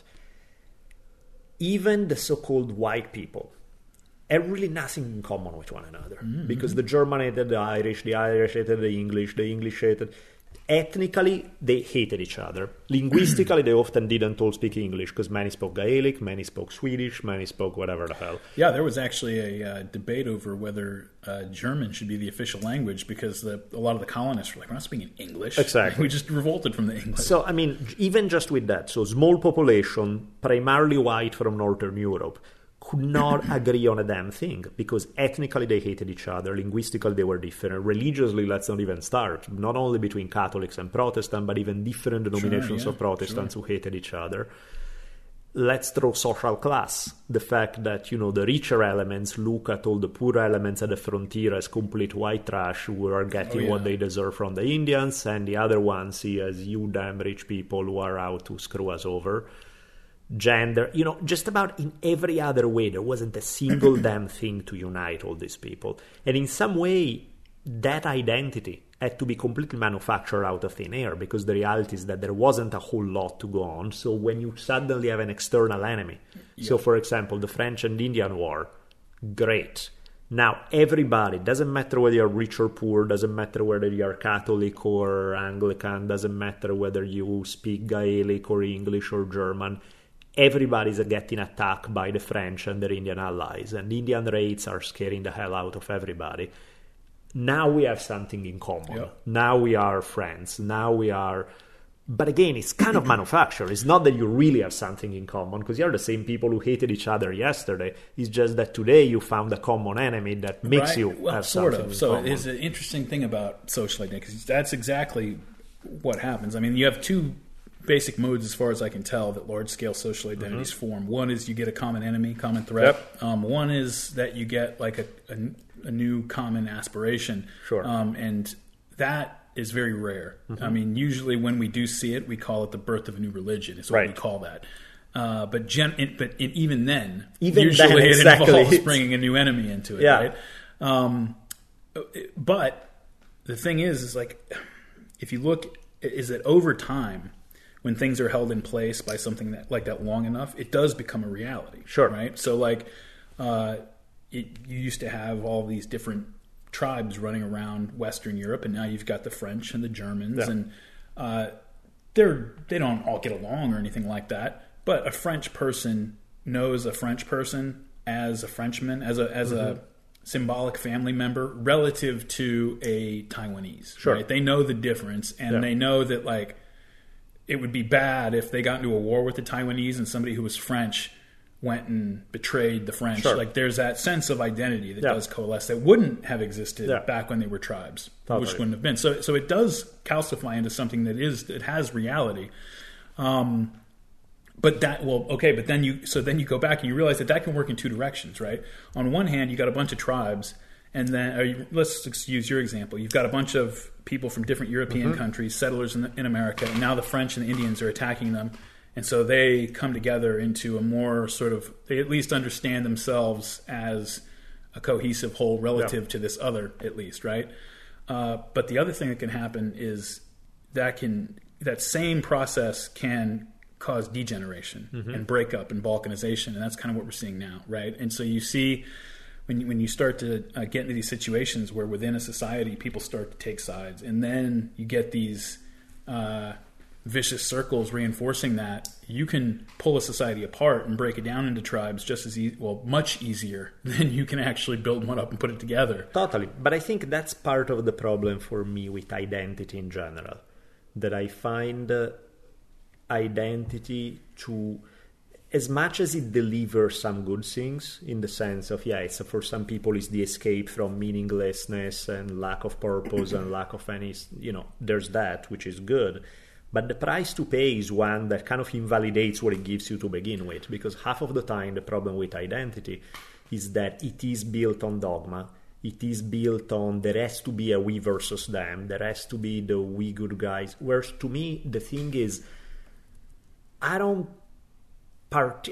like to deal with people as individuals. You know what I mean? I like to deal with you. You telling me that you are Muslim or you are Christian or you are right wing or left wing, it really doesn't tell me shit about you, because there are 10,000 ways to be those things. It's kind of like, even peak, like when you're saying the beginning of a new religion, look at early Christianity. Yeah. Look at even just one specific thing. You have early Christians who argue that women can and should have a leadership role in the church. Early Christians who argue absolutely not. Women are there has to be second class kind of thing. You have early Christians who argue that straight up orgies were the keys to heaven. You had Christians who argue the complete The only thing they all agree on is that they all think Jesus is cool. The fact that they are Christian doesn't mean jack beyond the fact that they think Jesus is cool. So that last part is where I would disagree. When you say like what they believe, totally variable. And people who profess to believe the same things act in completely different ways.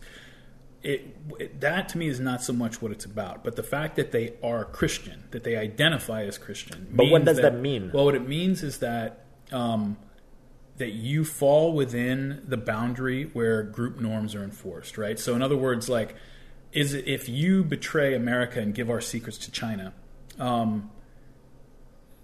your crime isn't that you agreed with Chinese ideology as opposed to American ideology. It's that you are supposed to be within the circle of trust here, right? And so what happens is, like, when those borders become too rigid, or when this is like how it normally happens is, that ideology comes along with a certain set of beliefs and behaviors now that we're going to enforce, very, very hard. That's when you start to run into problems. But I guess I'm a little bit more fatalistic about it maybe than you are, because as far as I can tell, in-group and out-group thinking is not something that can be eradicated in the human mind. And maybe in an individual to a degree. But then you look at like the people who are supposedly against identity politics, or you go online and the people who are progressives have a tribe too. Totally. And you go all throughout human history. I look at it and say, is it really? Am I putting my energy in the right and hope in the right bucket by hoping that like something that literally goes back to every social mammal that we know of, by putting my eggs in the basket of that somehow being overcome? And I don't think that is probably very likely. I mean, if you look at something like, we've got they used to call oxytocin, the neurotransmitter oxytocin, the love drug, right? Because it makes you more trusting, more open, more loving, more affectionate, and it's something that basically keeps mothers from eating their babies when they get hungry, right?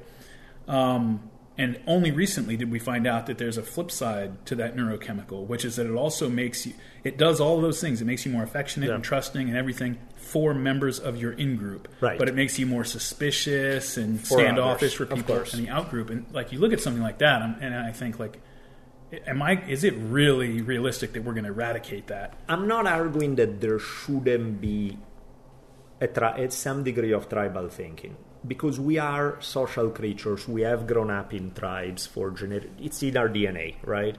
The time that we have not been in tribes is a dot compared to the times that we have existed as a species. So we are hardwired for that. There's not even an argument. And in that sense, I do. But here is the problem: the two choices that we have in front of us, which by definition should already make us suspicious, because anytime there are two choices, it's usually not true. Yeah. There's something else.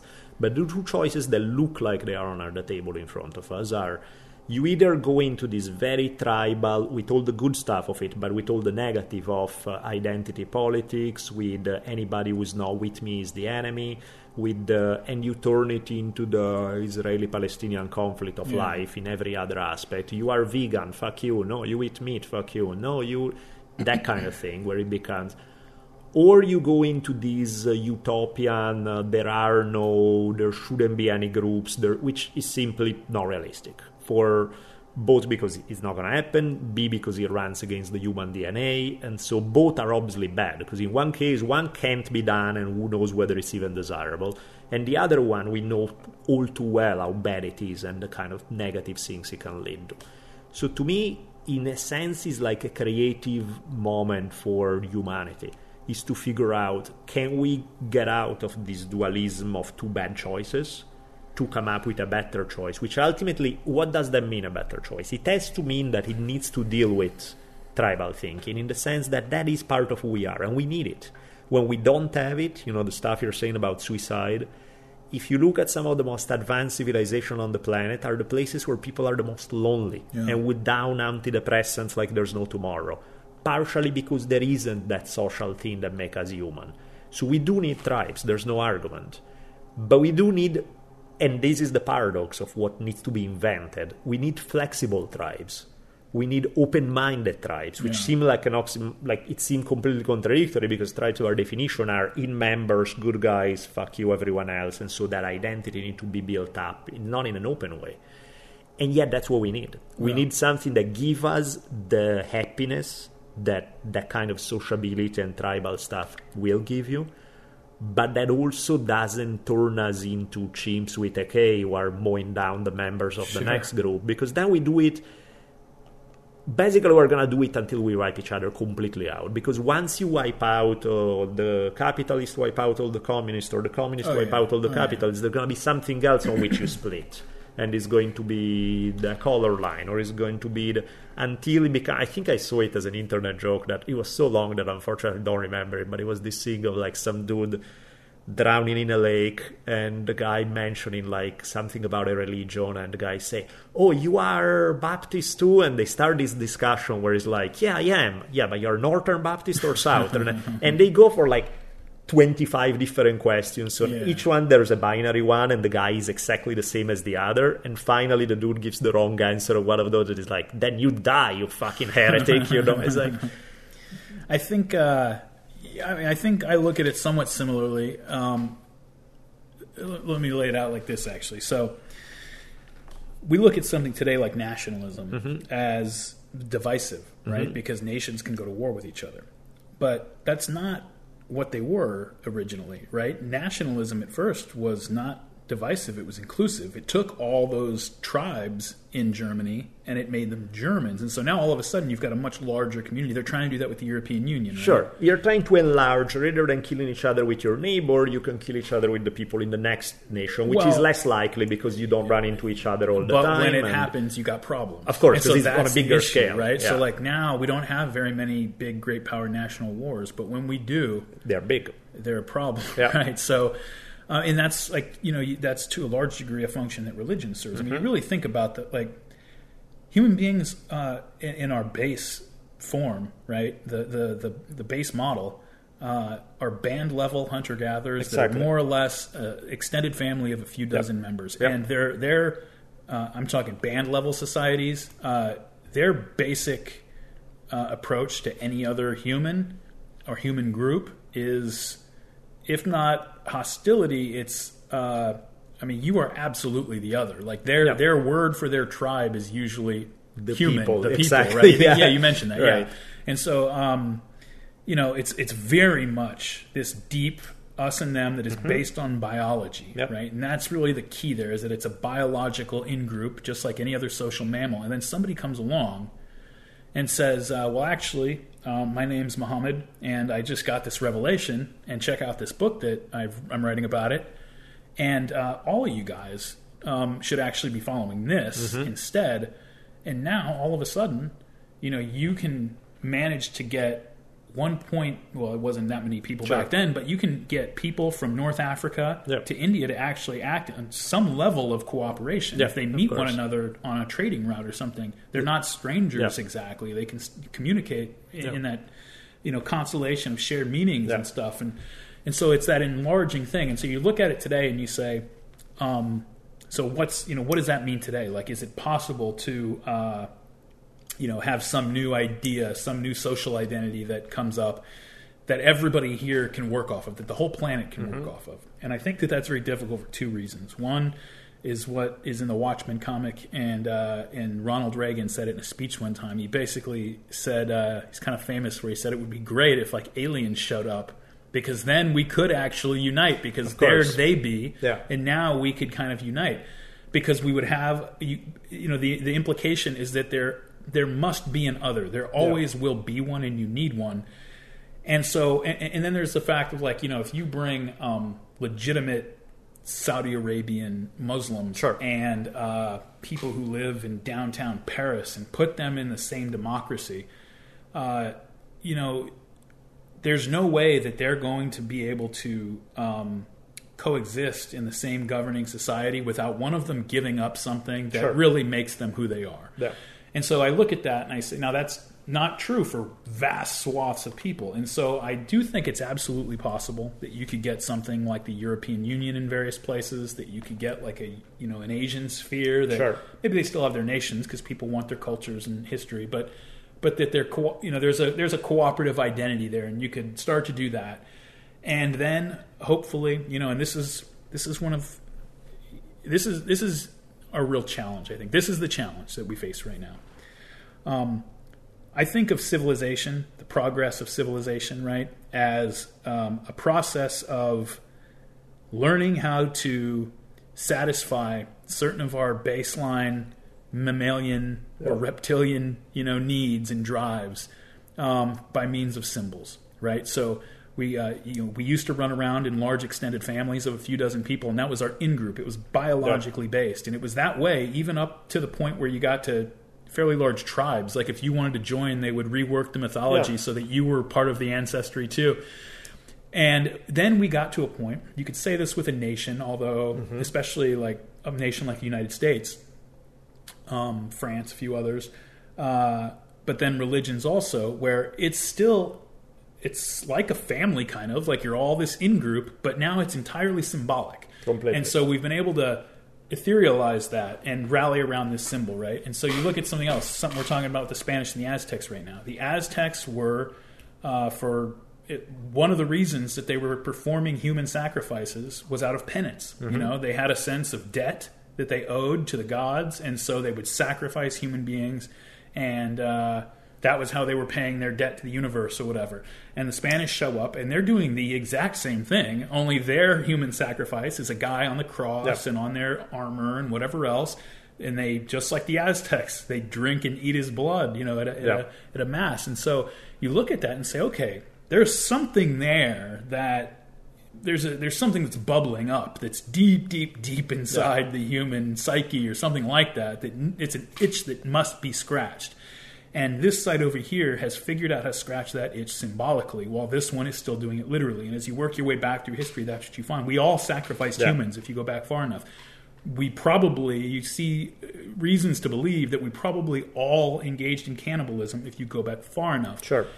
And the process of like the growth of a civilization, the development rather of a civilization, is the steady progress of figuring out how to do those things that are antisocial in a lot of ways, doing them symbolically instead of literally. And so I think if we could get to the point where we hate the Russians, and the way we express it is by getting to the moon first, and fuck you, I'm going to cure cancer before you do, and we're going to kick your ass at wrestling in the Olympics. Best case scenario. Of course. The idea that we're going to get to a point where we don't hate the Russians or whoever. Good luck. I think that we're beating our heads against a brick wall that is not going to give way before our foreheads do. I think sublimating that aggression. Because Right. you have to do it. You just have to figure out a way to Turn it sublimate it.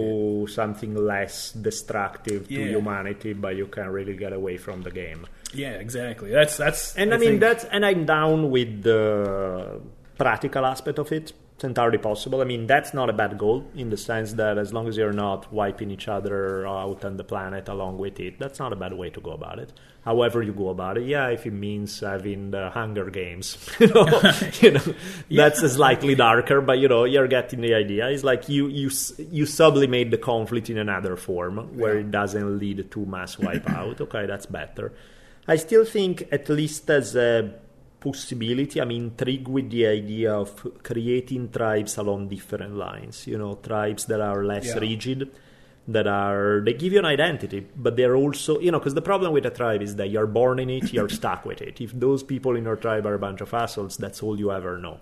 And even if today, thanks to internet, you know better because you see other ideas and you're like, hey, I kind of resonate more with that, then you're a traitor, then you're outside the group, there's all of that. So a way for...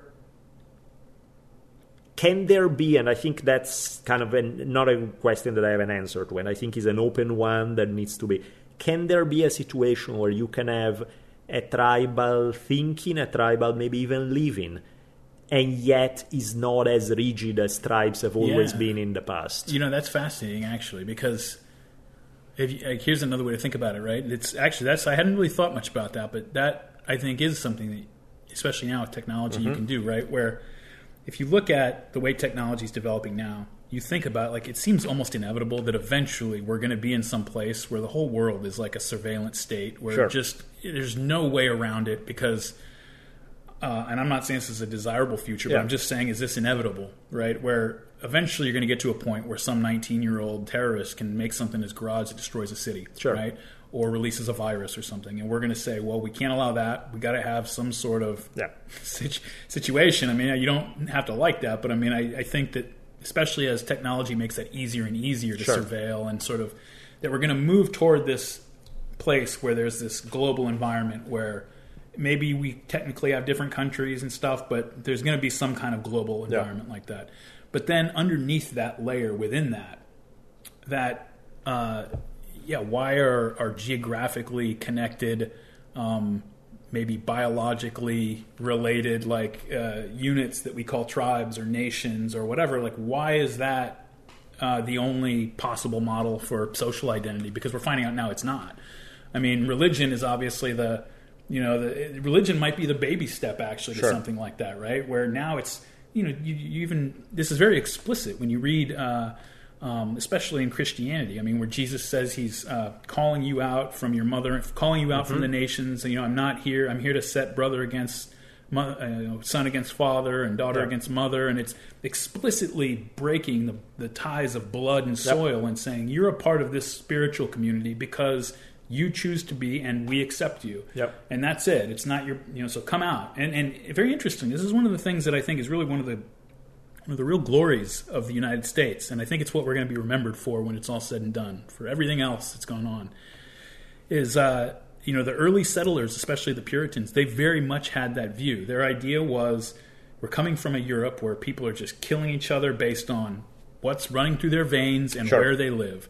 And we're saying, we don't care where you're from. You come over here, and as long as you get on board with the project, and that is that absolutely is a requirement, but if you come over here and you want to really be a part of this community, then come on over. The project, though, is funny because whereas a more open-ended approach would be, the project would be, you live in the village, you don't kill anybody, you don't rape anybody, you help us grow the crops, you are a good neighbor, that would be the project. And that's a very, that's the basic. Yeah, you need that for it to be a community because you can't have anybody who's destroying the community.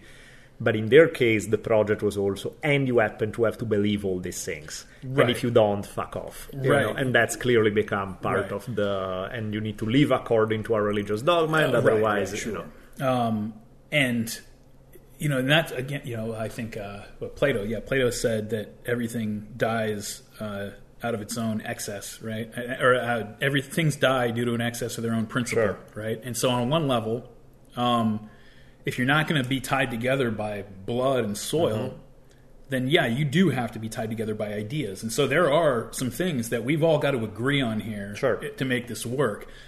But, it's when you start taking that into the realm of personal private behavior and all that kind of stuff, now you've just taken it way too far. And I think that's where I like ideas. I like ideas that we make completely different choices, but we're equally committed to the idea that you can choose whatever the hell you want and you don't have the right to step into somebody else's choice to do what they want within their own space. And I think that is sort of that is what we've, let's say, the classical liberal approach in the West, and especially in the United States, with the frontier mentality and all that. That is the principle that we've tried haltingly and with fits and starts that we've tried to put over, right? Is that it's individualism basically taken to its atomic conclusion where, look, just leave other people alone. We're all free people. Now go make your lives. Sure. I worry, though, that we're finding out now that that's not enough for people. Well, but that's what I think I'm interested in tribes that, for example, take something that you well know. You have been involved in combat sports and martial arts for a really long time. For those of you guys who don't know, what was it, Montana's wrestling state champion? With AAU, so I was moving around all the time. But Sweet, nice, still badass wrestling. You've been training jiu-jitsu a long time. You've been training other stuff. That to me is an interesting community right there. Like, to me, the reason why, a lot of people train martial arts, not because they want to train martial arts. Among the many reasons, beside the way it makes you feel physically, beside the health aspect, beside the endorphins, a big one is also community. A big one is there's this sense of tribe that dojo space gives you. There are really not many things give you in modern life unless they're ideological. You go to church, but then you're supposed to believe all these things. You go to the political meetings, you have to believe these things. You have to...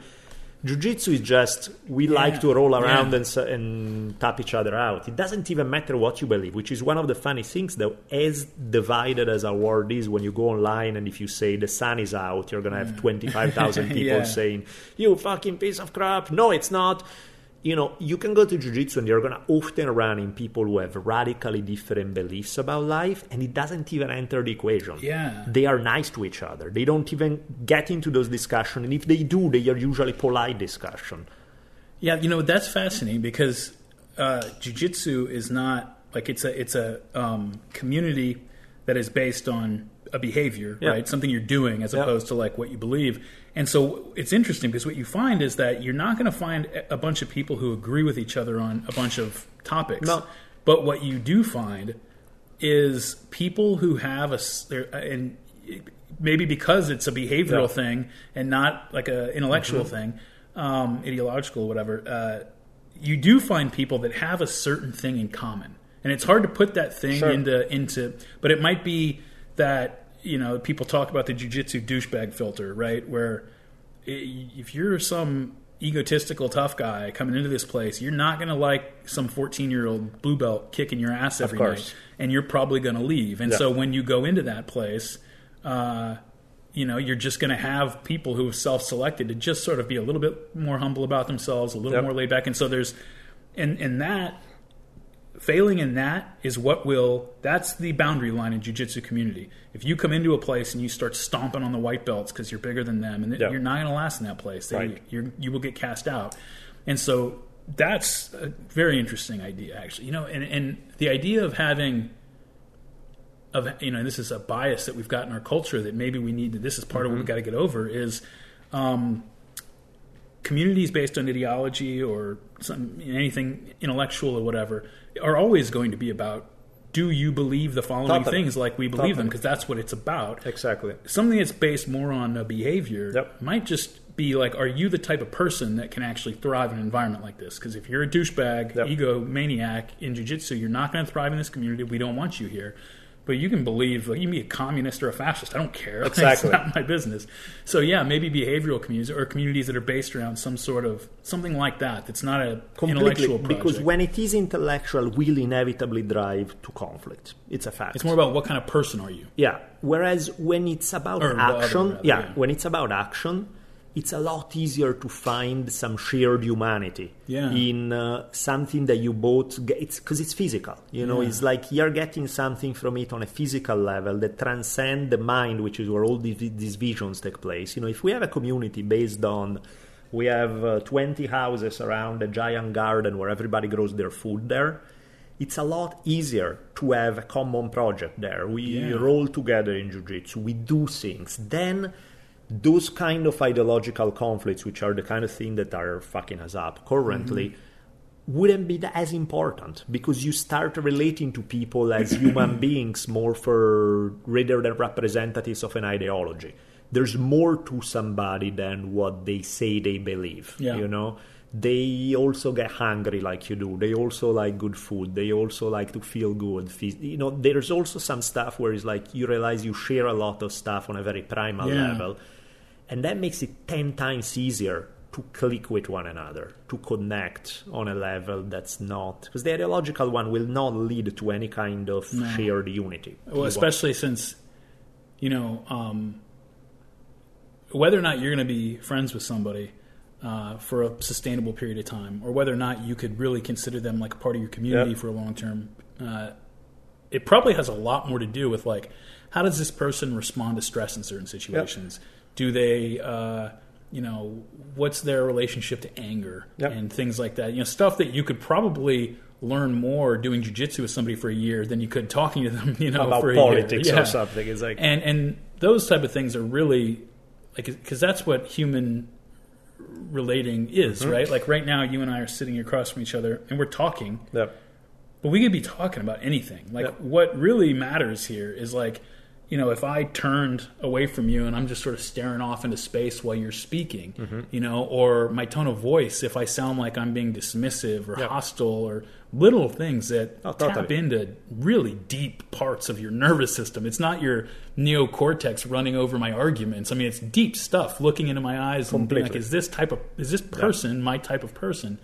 And ideology does not take you there, and that's and that's what ends up happening in all these movements, right? Especially, God forbid, if they ever any really ideological movement like achieves real victory, if like it's fine. I mean, well, whatever. Not communists need to all be thrown out of helicopters. Are there any commies out there? I'm not trolling. You guys got to go, but seriously though, like you could have like a communist party in a government. And they're hardcore, and maybe their message is keeping certain aspects of the capitalist class honest about a few things. Maybe, But if that hardcore ideological group gets in charge, or on the other side, you're in real trouble at that point, right? And I ran off on a little bit of a tangent because there was a point I was going to make there. I forgot what it was. No, but to me, that really is where it's at. And I think it's what you were saying about the connection that you get from people that's beyond ideology. Like, it's funny, they did this one study where they asked students to evaluate their professors within 5 minutes of the first day. And then they test the evals at the end of the semester. And almost unfailingly, the evals are exactly the same. Which basically, because, in 5 minutes, you're not going to express who you are on an ideological level, but people get a read on you on an instinctual level. Almost unfailingly, regardless of what you're going to say through the rest of the 16 weeks, people are going to feel about you the same way as they did in the first 5 minutes. Yeah, it makes sense. But on the other hand, I think that can be a bad thing too, right? It's like, this guy's an asshole. It's like, well, and I think, being a little more open-minded about the downside. While, having a little bit more porous of, this is like has to do with everything from social classes to like how many chances you give people where, you just have to have it be as permeable as possible on the way up, right? So make it possible to like move out of your doghouse into your good graces, and maybe make it tough to fall out of your good graces into the doghouse, or, make it easier, hopefully, for people on the bottom to rise up. But, maybe provide some springboard in there for people who are falling down. I mean, that's what I was going to say. You get a group, an idiot that's based entirely on ideology, and you get them in power. So now they don't have other groups there comparing themselves, nothing to hold them together. That other, they're just in charge. And you find out that they don't really like each other that much. No, they start killing each other. They're all going to kill each other now course. because they hate each other. It's what always happens is get Trotsky with an ice pick in the head kind of thing. Ice Axe, it's Ice Axe. Yeah, nice. It was a really obscure book that I found that out. It is true. It was an ice axe, actually. What's an ice axe? It's like something I think that they use on the initial cuts when they're. I don't know why I'm talking. I don't know what an ice axe is. I thought I knew. I think I looked Some for it. weird Russian shit that they used to. But supposedly it was an ice axe. Right. Everywhere, every book you see says ice pick. Right. Got him with an ice axe. So. Something that should not go through somebody's skull in either case, and it sounds very Russian. Well, on that happy note, I would say, no, I think it's interesting because this is not purely just shooting the shit for the sake of shooting the shit, but I really think it boils down to some degree of figuring out what is that can make the future livable and happy. Yeah. Because to some degree, if you look at the way things have changed in the last 200, 300, 400 years of history, there have been some fantastic changes and also that have led to horrible places. And the two are not mutually exclusive. The two things go hand in hand. We have been humongous progress in some direction. We have nearly wiped each other out multiple times. And they are both happening at the same time. So to me, it's an interesting one to figure out. The future is not going to look like now. Not only because, of course, technology is going to change, but we have been on a constant change fast over the last few hundred years. So the kind of answers that we come up with are going to determine whether, A, we have a future or we don't, what kind of future we have if we do have one. And so engaging in this kind of sometime, let's imagine, how could it be better than it is now kind of thing. I find it extremely useful because the reality is that nobody has all the answers right here, right now, or there wouldn't even be any of a discussion. Let's just go out and do it, It really is a way in which we have to imagine the future in our head before we can have one kind of thing. Sure, gotta have a goal. And it's on multiple levels, because otherwise you go back to the ideological, if we only all believe this, life is going to be good. And it's not. It's about, in some way, to me, it really boils down to very practical things. Is what's going to be our relationship with food? What is going to be a relationship with community? What's going to be the relationship with the body? What's going to be those kind of basic things that ideology is almost secondary to how these things are going to play. And so I find this always a fascinating game to play because it's from this kind of discussion that then answers can come up with, practical one that one can experiment with. Yeah, the thing that I really kind of had to just take an ice axe and thrust into my own brain was that if your prescription for how things should be better does not require you to change at all, then you're just masturbating. Like, it's not all you're doing. You're not doing anything, right? Like, it's like, oh, surprise, surprise, surprise. The world should be remade completely according to you. And just how lucky are you? You're already that way. That's amazing. Isn't that funny? Which is how all people who come from a very rigid religious background that they were born into is kind of, look at this miracle. They're all wrong except the one I was born. Or all those nations out there, they're all a bunch of assholes except for mine. That's really this amazing beacon of light out there. I've been thinking seriously about this topic for like a few years. Right. And now I'm ready to pronounce whole traditions outmoded and like all that kind of stuff. It's very easy to do, and you get a lot of reinforcement for it. But I finally had to I hit that point where I realized that you have to get yourself straightened out first. Sure. You just, and that means taking responsibility for, what you put out in the world and what you do. And, one of my favorite authors, I don't know if you ever read the book called, I'm going to give it to you if you don't. You ever read Grendel?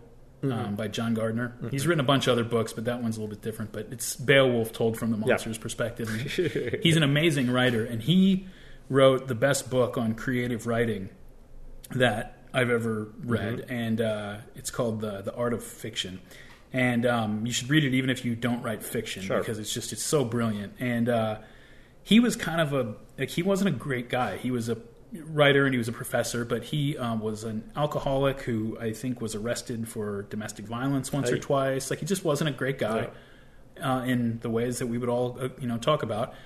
And his books are so morally sensitive and so beautiful and just so nuanced as far as human behavior and all that. And so, of course, somebody asked him, that question. They said, how can you possibly write those things? Yeah. And yet, how is it that you're capable of like doing this other thing? And he said, I'm a better person when I write. And that's partially like my answer to like the difference between how I come across in Martyr Maid and how I come across when I think I'm bantering on the internet is I think most people out there, if you just stop and really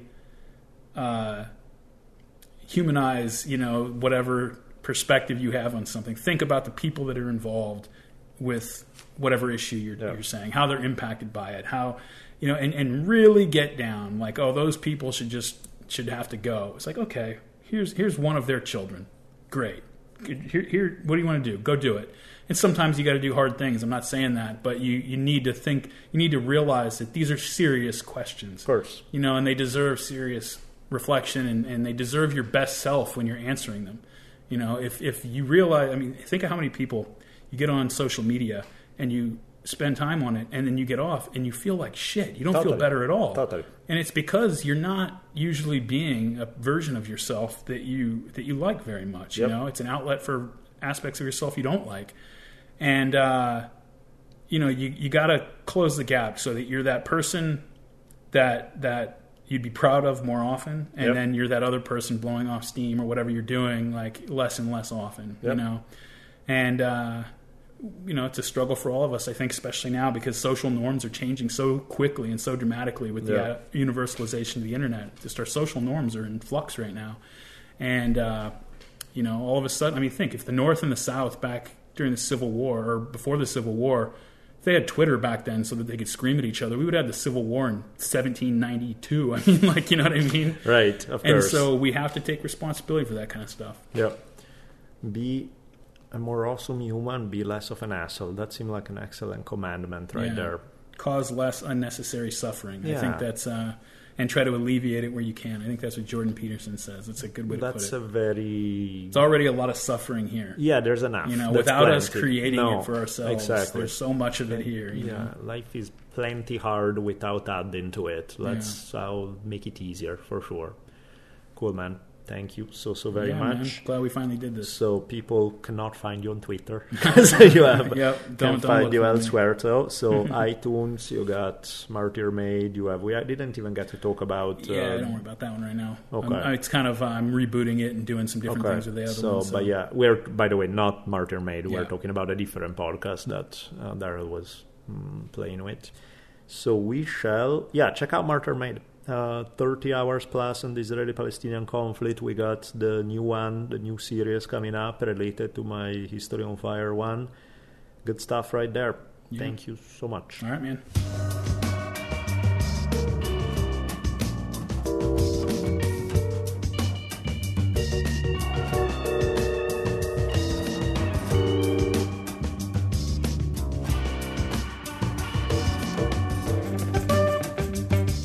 I think my brain might have overloaded with that one. That's a lot of information scattering around. And that's nothing compared to what you get in with the Martyr Maid episode. His episodes are really epic, facts-filled, emotion-filled stuff. He just started, when we recorded this was 2-3 weeks ago, so before he put out the more recent episode. He now has done a couple already to go as companion episodes to the History on Fire series of the Conquest of Mexico. Man, they are heavy. There's one on cannibalism that's heavy as hell. Yeah, I'm just going to ride home with great. It's really super high quality, but a billion different stops along the way. Yeah. Speaking of a billion. Yeah. Kiva just did its billionth dollar in loans. Jesus. Not all us, but we did our part, right? No, we did our part, and thanks to you guys who did. So definitely Kiva.org, check it out. We're at almost 80,000 from our fellow listeners, just loaning away, helping people out. Quite awesome. Come join. Very sweet. I like it. Speaking of people who part with their money in one way or another, let's give a quick thank you to the people who donated to us, the Drunken Taoist podcast. Nice. Let the pottering begin. We have Lisa Robles, Edson Teixeira, Marek Stefan, Alison Rose Kelly, I think it was for History on Fire, but she's a Drunken Taoist listener as well, so thank you. Robert Primos, Matt Chebre, Mike Ordunes, Ernest Williams, Raid Deletich, completely taking a guess on that one, Samuel McNichol. Thank you, thank you, thank you. So here are those sweet folks. Of course, as mentioned in the intro, thank you to our sponsor, Datsusara, Onnit, and Shore Design, who by now you guys know the drill. They have been with us a long time, and we have all the links in the episode notes on how to get to their awesome products. Excellent. I did give a shout out to Alpha Dynamics, who sent me some medicinal mushrooms, which are pretty cool. They just, a lot of the stuff is just shipping now, so check them out. This is a company that clearly will be on the rise, being among the early people to check out their awesome products. alphadynamicshealth.com. And then who do we got? Of course, a big thank you to Daisy House for the music. I went and took a trip up to our friends at Momolicha's. Oh yeah, do tell. It was good, man. It's like Had fun? seriously traditional and delicious. I had the things I like, chili rellenos. It's like sort of my test to see Sweet. what's going on with that. And it was all great, and they were kind, and, go check them out. Awesome. San Fernando Valley, right? Or is it the Antelope Valley? Silmar, I think It's is. Silmar, Yeah, it is. Silmar. So if you happen to be in that part of LA, please check them out. Mamalichas. And I'll put a link in the episode notes. I think I did it the last time, but I'm hoping this is a more a meme. I'm trying to write a note to myself for this, because sometimes episode notes, it's a matter of luck making it in or not. Well, especially with trips to Colorado and fun things like Yeah, that. my It's hard brain to keep is track. scrambling. If you guys want to buy some cool handmade chocolates, Curacao chocolates, there's a link in the episode notes. Of course, and all the usual stuff. All our T-shirts are in stock. Taoist Lecture Series. I did a bonus episode of History on Fire that's up for sale for like $3.99 or something. Not Afraid, there's an audio version of it all. So that's all the good stuff. Having said all that, anything else we need to... See y'all in 2 weeks. Indeed, we shall see you. Have a great 2 weeks.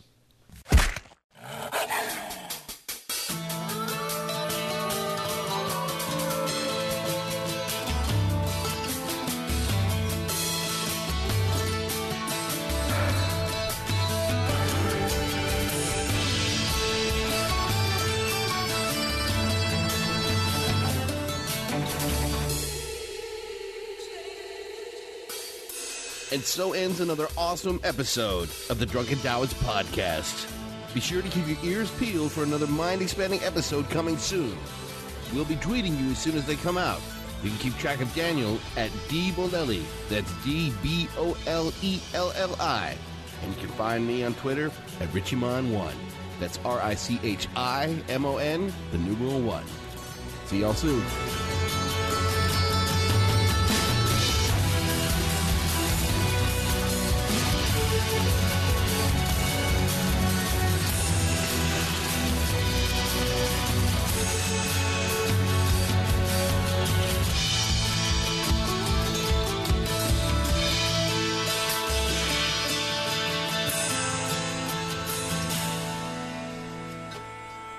Maybe I don't want to hear this. No, you don't.